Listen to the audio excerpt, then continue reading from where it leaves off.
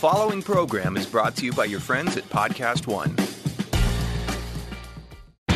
Lowe's knows you'll do spring right by saving on everything you need to get your garden growing. We do it right too, with incredible deals to help you save during our Spring Black Friday sale, like Bonnie vegetable and herb plants, 4 for $10. And for a clean-looking landscape, pick up 5 bags of Scott's mulch for just $10. Whatever's on your spring to-do list, hurry in and save during our Spring Black Friday sale.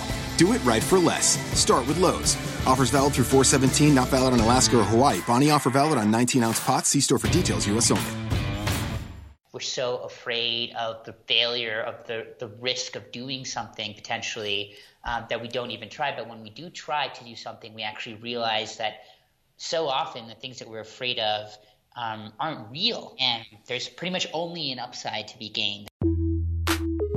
Welcome to the Forbes Under 30 podcast. I'm Steve Goldblum, your host. On this show, we speak with young entrepreneurs and innovators. Today I'm speaking with Teju Ravilochan via Skype. He is the CEO and co-founder of Uncharted, formerly known as the Unreasonable Institute, an organization that supports social entrepreneurs with mentors, funders, and partners. Teju, hello. Hi there, Steve. Thanks for having me. Well, thanks for taking the time. I have to say, I've watched videos of you on the internet in preparation for today, and it's amazing. The TED Talk that you gave jumps out of the gate with a story that would be, if you wouldn't mind telling us about it now, about you, I think it's in college, having the courage to ask a woman out. Sure. You describe it, and feel free to abbreviate. I don't want to make you do the whole story, but you describe it in such vivid detail and tie it into your work that I feel like our audience would get so much out of it. I definitely felt, especially in college, deeply afraid of being honest or forthcoming with the desire to get to know someone via a date or something like that. And so a group of my friends and I sort of made this agreement where if we found ourselves drawn to a woman for any reason, that we would have to initiate a conversation, initiate spending time together or whatever. So there was this particular woman that I bumped into out when I was walking out of my Hindi class, named Allison. I just thought she was stunningly beautiful, and I got very nervous to talk to her. So I tried to avoid her extensively until I told my friends about it, and they were like, "No, we made this agreement. You have to ask her on a date." And so I tell in this TEDx talk the sort of very embarrassing and halting way in which I asked her out, and she listened to everything I had to say, and at the end she said no. And I was really inspired by that moment. I was inspired because nothing catastrophic took place. I realized that I had this terrible fear of what would happen, and literally nothing happened. My life was no different. This is a very common human experience, that we're so afraid of the failure, of the risk of doing something potentially that we don't even try. But when we do try to do something, we actually realize that so often the things that we're afraid of aren't real. Right. And there's pretty much only an upside to be gained. And so that was the message of that story. And excuse me for a minute to thank our sponsors, LifeLock and Amica. More about these sponsors later in the show. And there's so much to be learned as an entrepreneur from this, because if there were 10 Allisons, I'm sure 2 of them would have said yes. Yeah, and we've experienced that as entrepreneurs in raising money or in securing partnerships or hiring people. Right. It doesn't have to be this sort of referendum on your worth or your value or your ability to do something meaningful and serve other people. Sometimes it just means it's not for me. But that doesn't mean there aren't other opportunities or other ways that you can accomplish what you're looking to accomplish. So yeah, I think it definitely taught me a lot, that experience. And I would highly recommend it for anybody. Well, it's true. I mean, I can tell you I can relate. And as a guy I know at the library when I was in university, there's nothing more terrifying than walking up to someone, approaching them, being vulnerable and saying, "Hey, would you like to go out?" It's insurmountable. And there's a quote that you really took to from George Bernard Shaw, which is all progress depends on the unreasonable man. So why was that quote so important to you? And it obviously shaped what was the formerly known as the Unreasonable Institute, now Uncharted. Yeah, I love that quotation because I think when we look at, the work that we do at Uncharted is around solving social and environmental problems. How do we ensure that people are free of the chains of poverty, that people have what they need to lead fulfilling lives? How do we build an energy system that allows our planet to stick around and allows us to stick around on that planet? These some of the questions that we're interested in supporting progress on. And when you look at problems like that, it's perfectly reasonable to say there's nothing that can be done. Smarter people have tried for hundreds, maybe even thousands of years to address some of these issues, and they persist today. And so it doesn't make a lot of sense to take on these issues. And I think that's very fair. A lot of data, a lot of evidence exists to support the idea that we can't really do much about these issues. But I think that it takes someone who is willing to insist, despite that evidence, that there's another way, and willing to engage in trial and error to find new ways. In order to make progress on some of these issues. That person has to be a little bit crazy. They have to be unreasonable. And so we love that George Bernard Shaw quotation, which in its full form is, "The reasonable man adapts himself to the world. The unreasonable one persists in trying to adapt the world to himself. Therefore, all progress depends on the unreasonable man and woman and person, really, a human being." And so I think that's why we find so much value in that insight from George Bernard Shaw. I imagine that another adage that means a lot to you is, "To whom much is given, much is expected." And I know that you're first generation Indian, right? First generation American. Yes, my parents are from India. Your parents are from India. And you went back with them, and you described this going back with them and asking, seeing, being around 10 years old and seeing beggars or boys your age and asking your father, why is he begging? Why am I not?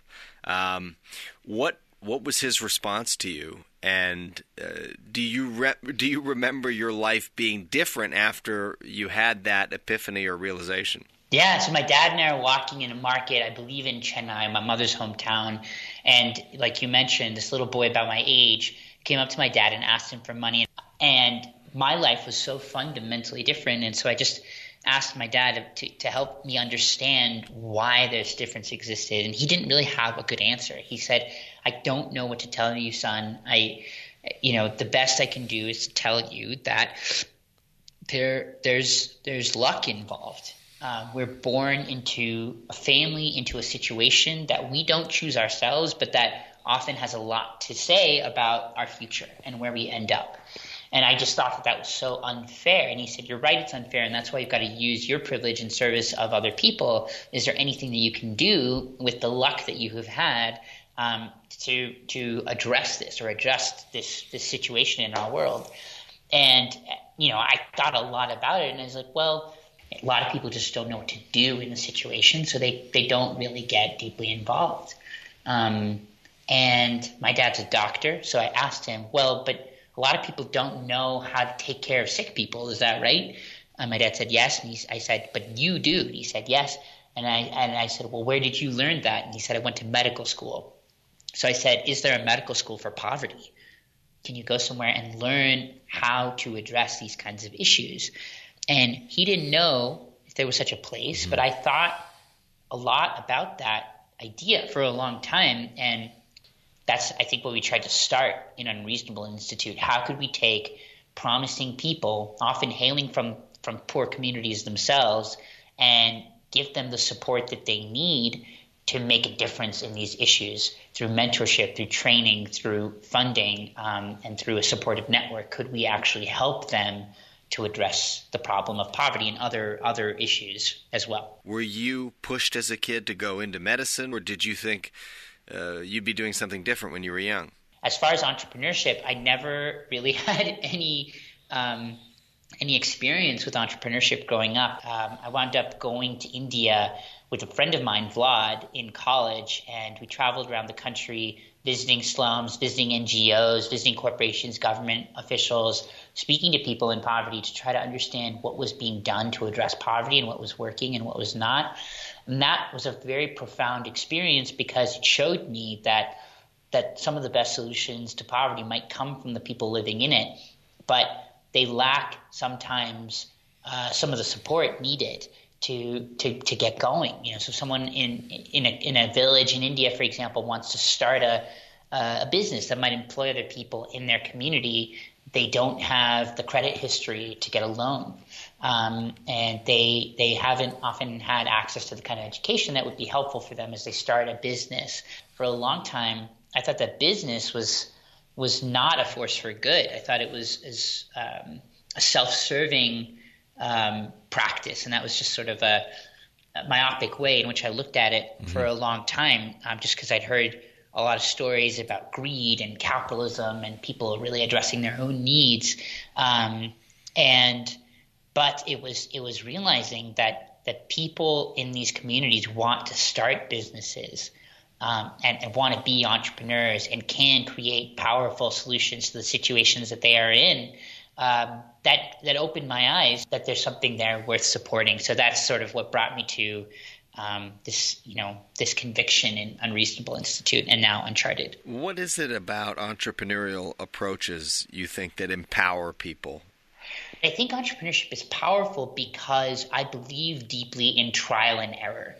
In fact, I think that one of the things that sets human beings apart as a species on this planet is our ability to try, fail, try again, and learn from what we do. Entrepreneurs are willing to try things. They're set up to try with few resources and little time to get to a significant learning as to what might work as quickly as they can, because they usually don't have a lot of resources. And they're uniquely positioned to do this compared to maybe governments or corporations, because governments and corporations are more optimized for stability. We have a lot of people. How do we ensure that their life continues to be the same or gets incrementally better?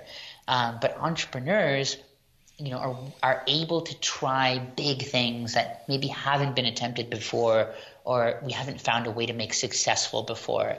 And that's what I think makes entrepreneurship powerful. So if you haven't solved a problem, trial and error, experimentation, innovation, I think is a powerful way for us to discover potential solutions. And we'll be right back after this quick break. Uber disclosed a breach of 57 million passengers and drivers' records. Hackers accessed personal information like names and driver license numbers of the drivers and names, email addresses, and phone numbers of passengers. Though this breach was just recently announced, this personal information was actually stolen over a year ago. If you're only monitoring your credit, your identity can still be stolen in ways you may not detect. Good thing there's LifeLock. LifeLock detects a wide range of identity threats you may miss by just monitoring your credit, like someone stealing from your 401k or committing a crime in your name. And if there's a problem, a U.S.-based identity restoration specialist will work to fix it. No one can prevent all identity theft or monitor all transactions at all businesses, but LifeLock can help you see more threats to your identity. Go to LifeLock.com or call 1-800-LifeLock. Use promo code Forbes. That's Forbes for 10% off your LifeLock membership. Visit LifeLock.com and save 10% now. Well, let's take a step back and just explain how Uncharted works. How is it set up right now? How do you choose who joins? How long do they stay in the camp? So Uncharted, our objective is figure out what it takes to actually solve social or environmental problems and get it done. And so we have, just recently changed our strategy. So now our model is taking what we used to do of finding great entrepreneurs and getting them support. Now we're starting with a problem, surrounding that problem with the right team of entrepreneurs, and surrounding those entrepreneurs with the mentors and funding and training that they need to be successful. And what is it? So, what do you look for in a resident? In one of the entrepreneurs, so we look for four things. The first thing that we look for is, are they having an impact? Do they have an idea, or do they have a business or an organization underway that has the potential to create deep and lasting change in somebody's life in need?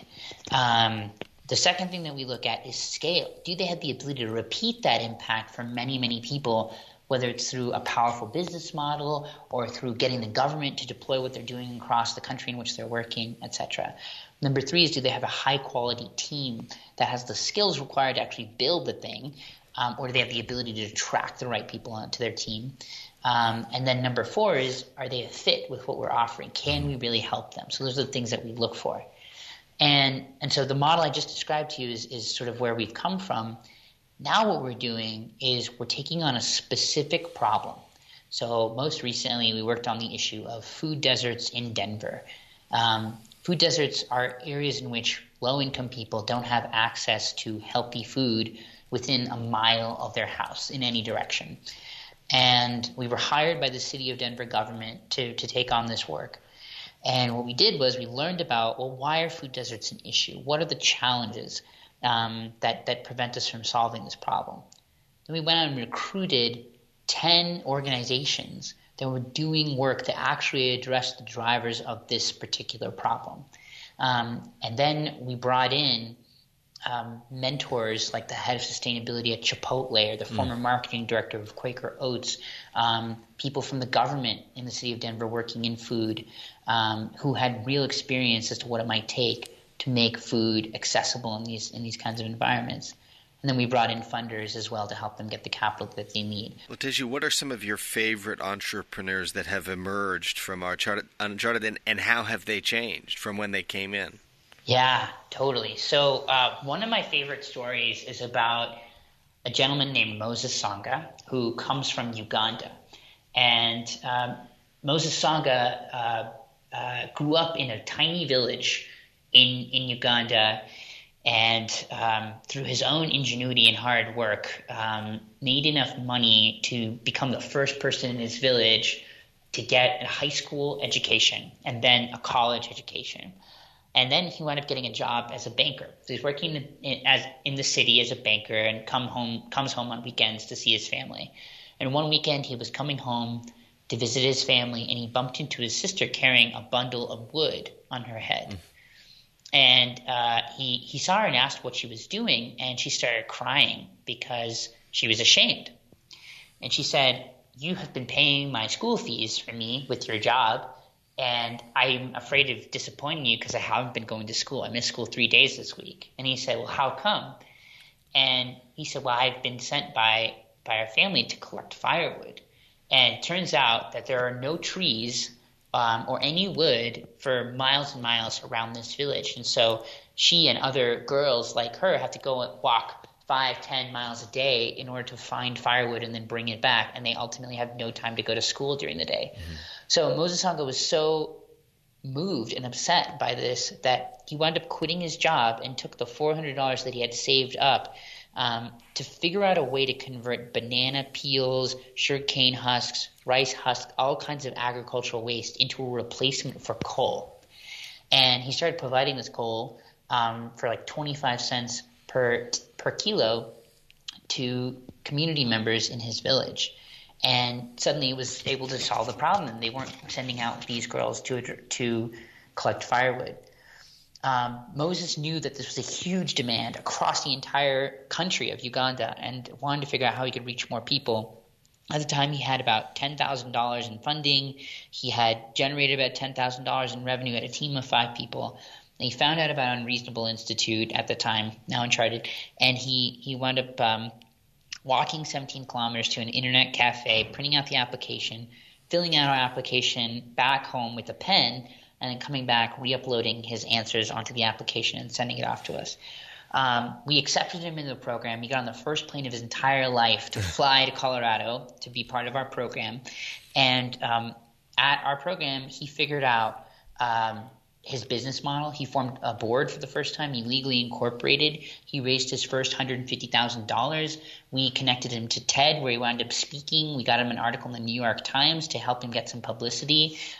He wound up raising several $1 million.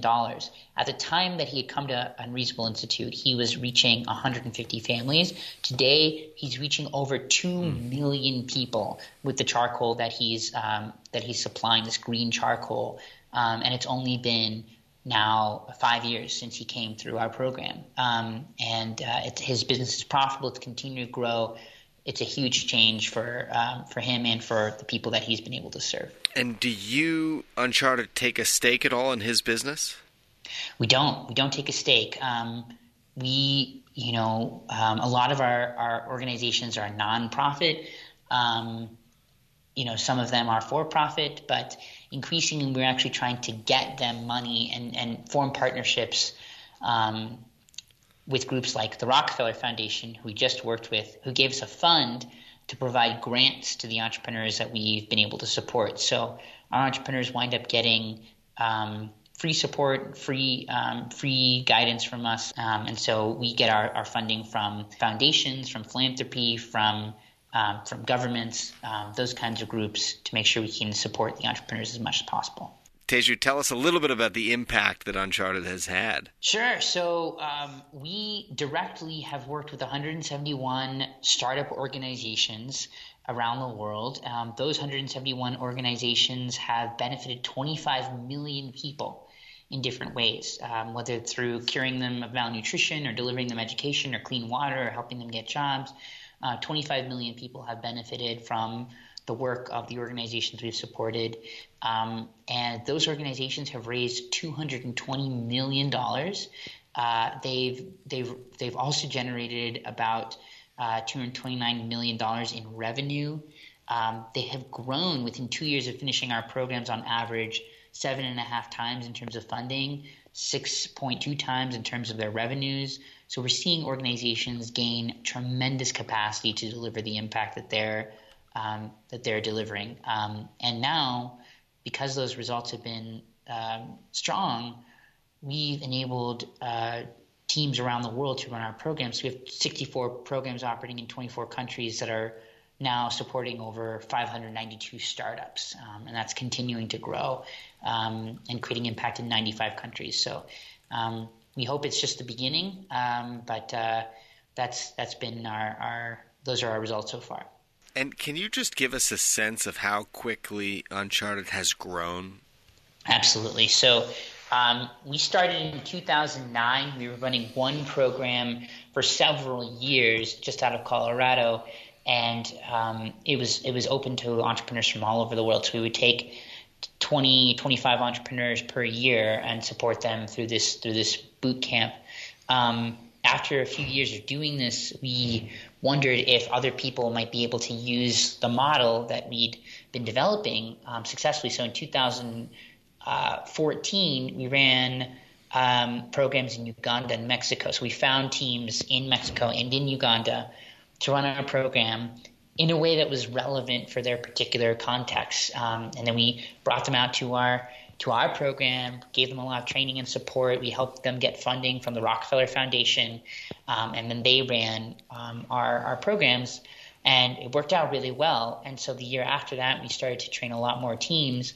And since in 2015, we only had those 3 programs. Today, we've run 64 programs in 24 countries in places like Ecuador, Colombia, India, Afghanistan, Cambodia, Australia, all over the world. And Teju, how old are you? 30. So how old were you when you started what was then the Unreasonable Institute?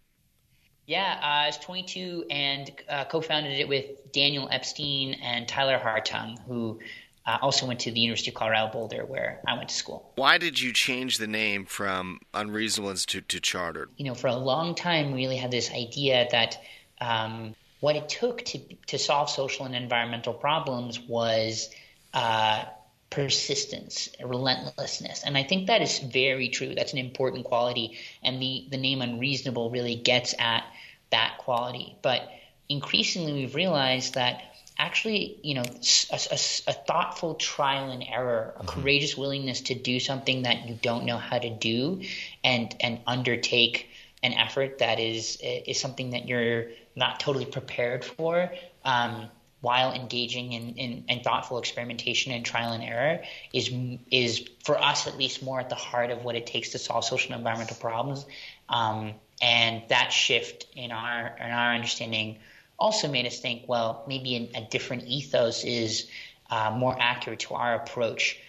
So with Uncharted, we ourselves are not experts. We don't know exactly what it's going to take to solve the world's problems. But what we believe in is a human willingness to go into the unknown and to do things that we haven't done before. And it's that quality in human beings that we most admire and wanted to incorporate into what we stand for. So that's why we shifted to Uncharted. And we're taking a quick break to say support for the Forbes Under 30 podcast comes from Amica Insurance. We're living in the age of the discerning shopper when savvy consumers increasingly favor brands that value authenticity, ethics, and a great shopping experience. Amica is committed to being a company people trust. Visit meetamica.com/Forbes and find out why 95% of Amica customers with combined auto and home policies stay with them. One more time, that's meetamica.com/Forbes to find out more about Amica Insurance. Hey everybody, it's Chad Prather here, the guy that's unapologetically Southern on YouTube. Join me every Thursday for the Chad Prather Show exclusively here on Podcast One. I'm bringing armchair philosophy and observational humor to what's going on in the world. As guests help me sort it all out. Nothing is off limits on the Chad Prather Show. Again, every Thursday, it's new episodes of the Chad Prather Show right here on Podcast One. Download and listen to new episodes exclusively on PodcastOne.com, the new Podcast One app, or subscribe on Apple Podcasts. Lowe's knows you'll do spring right by saving on what you need to get your garden growing. We do it right, too, with incredible deals during our Spring Black Friday sale, like 19-ounce Bonnie vegetable and herb plants, 4 for $10.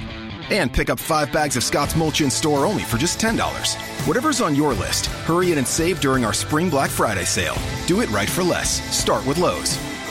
Offers valid through 4/17 while supplies last. Not valid in Alaska or Hawaii. Scott's offer valid in store only. See store for details. U.S. only. And tell me a little bit about, you were 22 years old when you had the idea, and you, Daniel, and Tyler want to get it off the ground. Where did you get that initial capital to get it off the ground? The initial capital, I think, came from one of the people who's a mentor for us, Neil Baer. He's the first person to give us any kind of funding. He's the former executive producer of Law and Order, Sure, and Law and Order SVU and ER. And he found out about what we were doing because the first year we had all of our entrepreneurs crowdfund the tuition to attend our program, and he got an email from someone who was trying to raise money on the program and was really interested in what we were doing and gave us our first $50,000. And then we wound up getting in touch with a foundation called the Small Foundation, which gave us another $50K also through that marketplace. So that was where we got some of the first dollar contributions. But also the very first money in the door for us came from that marketplace, came from entrepreneurs crowdfunding their tuition to come to the program.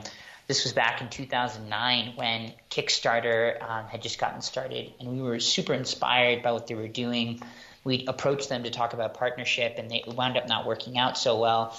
And they just were, focused on other things and didn't have time to help us figure this out. Right. So we basically built our own crowdfunding platform, and that's what enabled us to pull in about $160,000 which along with that first $100K that we got from those two donors helped us, get about $250,000 to get started. And what is the business model now to keep everything afloat? I mean, you're traveling, I imagine, every month, every week to a new country.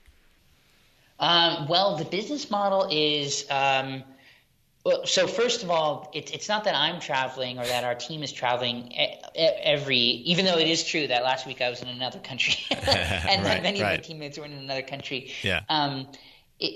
So really, all of our programs are run by local teams, and local teams that know the culture, know the context, can build the networks on the ground. So we provide them with what they need to actually run those programs. But the business model today is coming from two sources. Number one is philanthropy.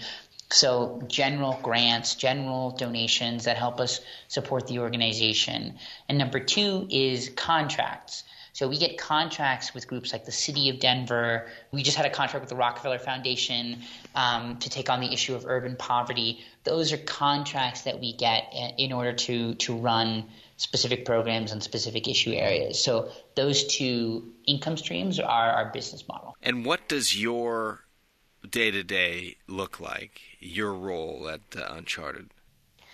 My role day-to-day is predominantly about fundraising, and so I spend a lot of time talking to funders or talking to potential partners who would like to hire us to run specific programs, and also participating along with the team in our strategy and our vision for the future. There's another philosophy that I know you subscribe to, which is that if you don't ask, you don't get.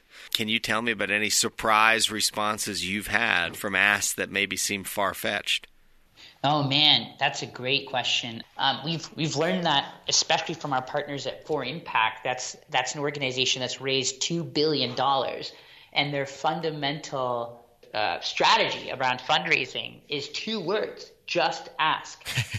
And it's an amazingly powerful and overlooked part of securing any kind of support, not just funding, any kind of support for your work, because that's where everything begins. And so we work with entrepreneurs and they say, I'm having a lot of trouble with fundraising. And we say, how many people have you asked for funding?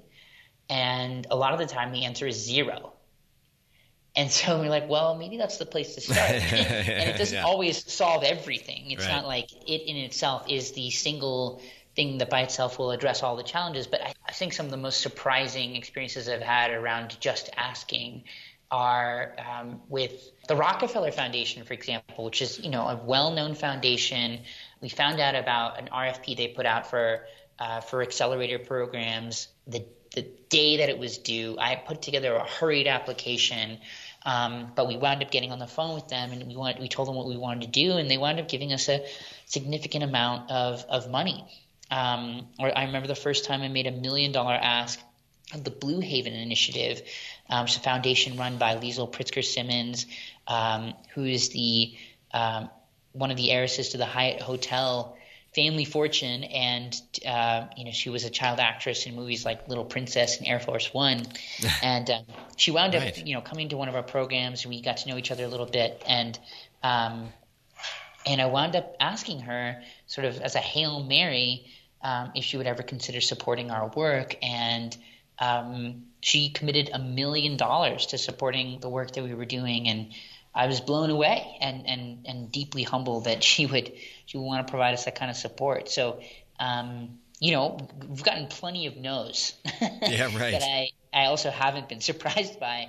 But I think the first couple of times that we got some yeses from people, I was like, wow, really? That's amazing. Yeah.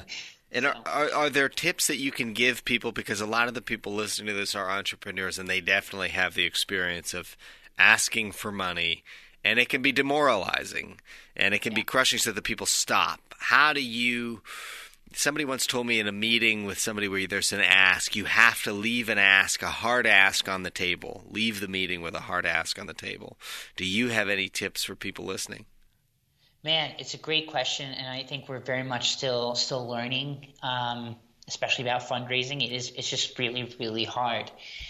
I think that fundraising happens and it's successful when there's empathy, there's felt experience of the work, and there's a clear and compelling and vivid picture of the future that a funder really believes is important to bring forth, and it's connected to the personal legacy that they want to leave, or to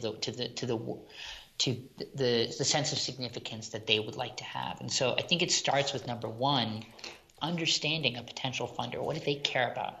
What are they after? Why are they a funder? What kind of things do they love funding? And usually, somebody is a especially philanthropic funder because they've been successful in some way. They have money. They want to move from success to significance. So what is it that gives them a sense of significance? And so that's number one, understanding what their motivations are. I think number two is how can you make what you are doing real for them? Because when you send somebody an email, when they have a conversation with you, that is not as powerful as meeting the people who you're serving and seeing the transformation that they get to go through because of your work. So for us, that's meant bringing funders to our programs, having them meet with entrepreneurs, seeing the transformation that comes out of these entrepreneurs' work and what they get from our programs. And I think lastly, it's this clear and compelling future. A funder's first question, again, as we learned from For Impact, is, to what end do you want this funding? Can you give an example of an obstacle that you've experienced, something that you felt was insurmountable, and you stayed the course, it worked out, or it didn't work out? One of the very first, I think, sort of reckonings that we had was, I told you about this marketplace, this online crowdfunding platform where we had our entrepreneurs raise money. So the very first year that we existed, we had entrepreneurs, as part of the selection process, we challenged them. Can you raise the $6,500 that it will cost you to come to our program online? And can you be one of the first 25 out of the 50 finalists to do so? Yeah. That's a signal that you can mobilize resources and people quickly, and that's the kind of thing that entrepreneurs need to be able to do. So, we set up this whole challenge, and then we built an online platform where people could describe their projects and where you would see sort of a progress bar of their having raised the money for the program. And the day that the marketplace launched, it totally crashed. And our entrepreneurs, our 50 entrepreneurs, are calling us, emailing us. They're angry with us. They're saying things like, look, how can we trust you to put us through an intensive entrepreneurship training program when you can't even make a simple website work? Right. It's hard to have such a public failure where 4,000 people show up to donate, to our entrepreneurs on this online crowdfunding platform, and it just doesn't work. Talk to the Obamacare people. Yeah. I mean, listen. Exactly. Yeah. You want to own the failure but by putting it on the page, you own the mistakes. That's right. That's exactly right. And that's what we realized we had to do. So we basically wrote an email and sent it to everybody. And the content of the email is basically like, hey guys, look, we came up short. We really had this big ambition. We really wanted to do this right. And, we didn't deliver, and we are deeply sorry. We had such positive responses from people just because we were able to say, look, we failed and we're going to do better. And that taught us a really powerful lesson in how to deal with that kind of situation. Well, Teju, it's been great talking to you, and I think because we started with Allison, let's end on a positive note. Did you wind up asking somebody to go out with you that said yes? I did wind up asking somebody out who did say yes, and a very big part of it was the courage I had gained from multiple rejections that I had, and realizing that it was going to be all right. But I did take a lot of value from those experiences, and I'm really grateful for those lessons. Thank you so much for taking the time. Good luck with everything, and we'll be keeping up with Uncharted. All right, Steve. Thank you so much. That's it for this episode of Forbes Under 30. I hope you enjoyed it. If you want to reach out to us with a comment or question, please do so at under30. That's the number 30 at podcast1.com.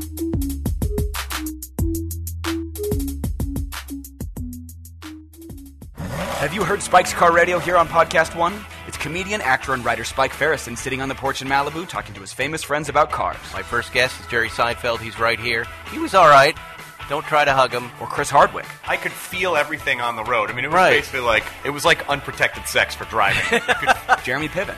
You know what? I think you and Jerry are spiritually tied to cars, and I respect it and I love it, but I don't quite get it yet, but I want to get it. Other past guests include Jason Bateman, Russell Peters, and even Adam Carolla. Mr. Adam Carolla. Go with the Queen. I mean, the King role has been filled, but the Queen vacancy's You're open. the Queen of all media. Get new episodes every Wednesday at podcast1.com, on the new Podcast One app, or at Apple Podcasts.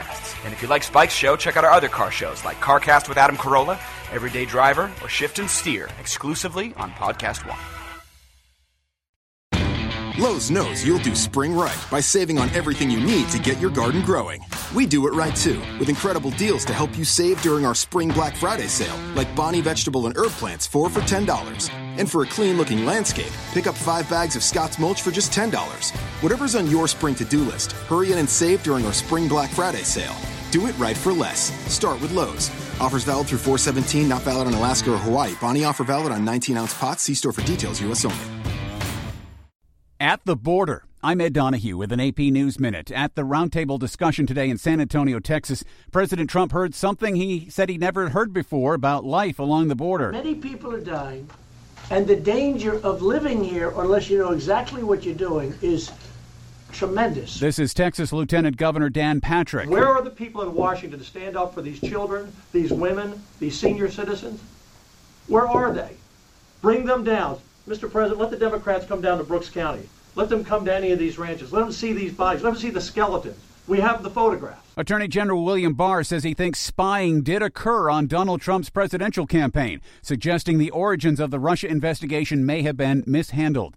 Scientists released the first image ever made of a black hole, revealing a fiery ring of gravity-twisted light swirling around the edge of the abyss. One scientist said, "Science fiction has become science fact." I'm Ed Donahue.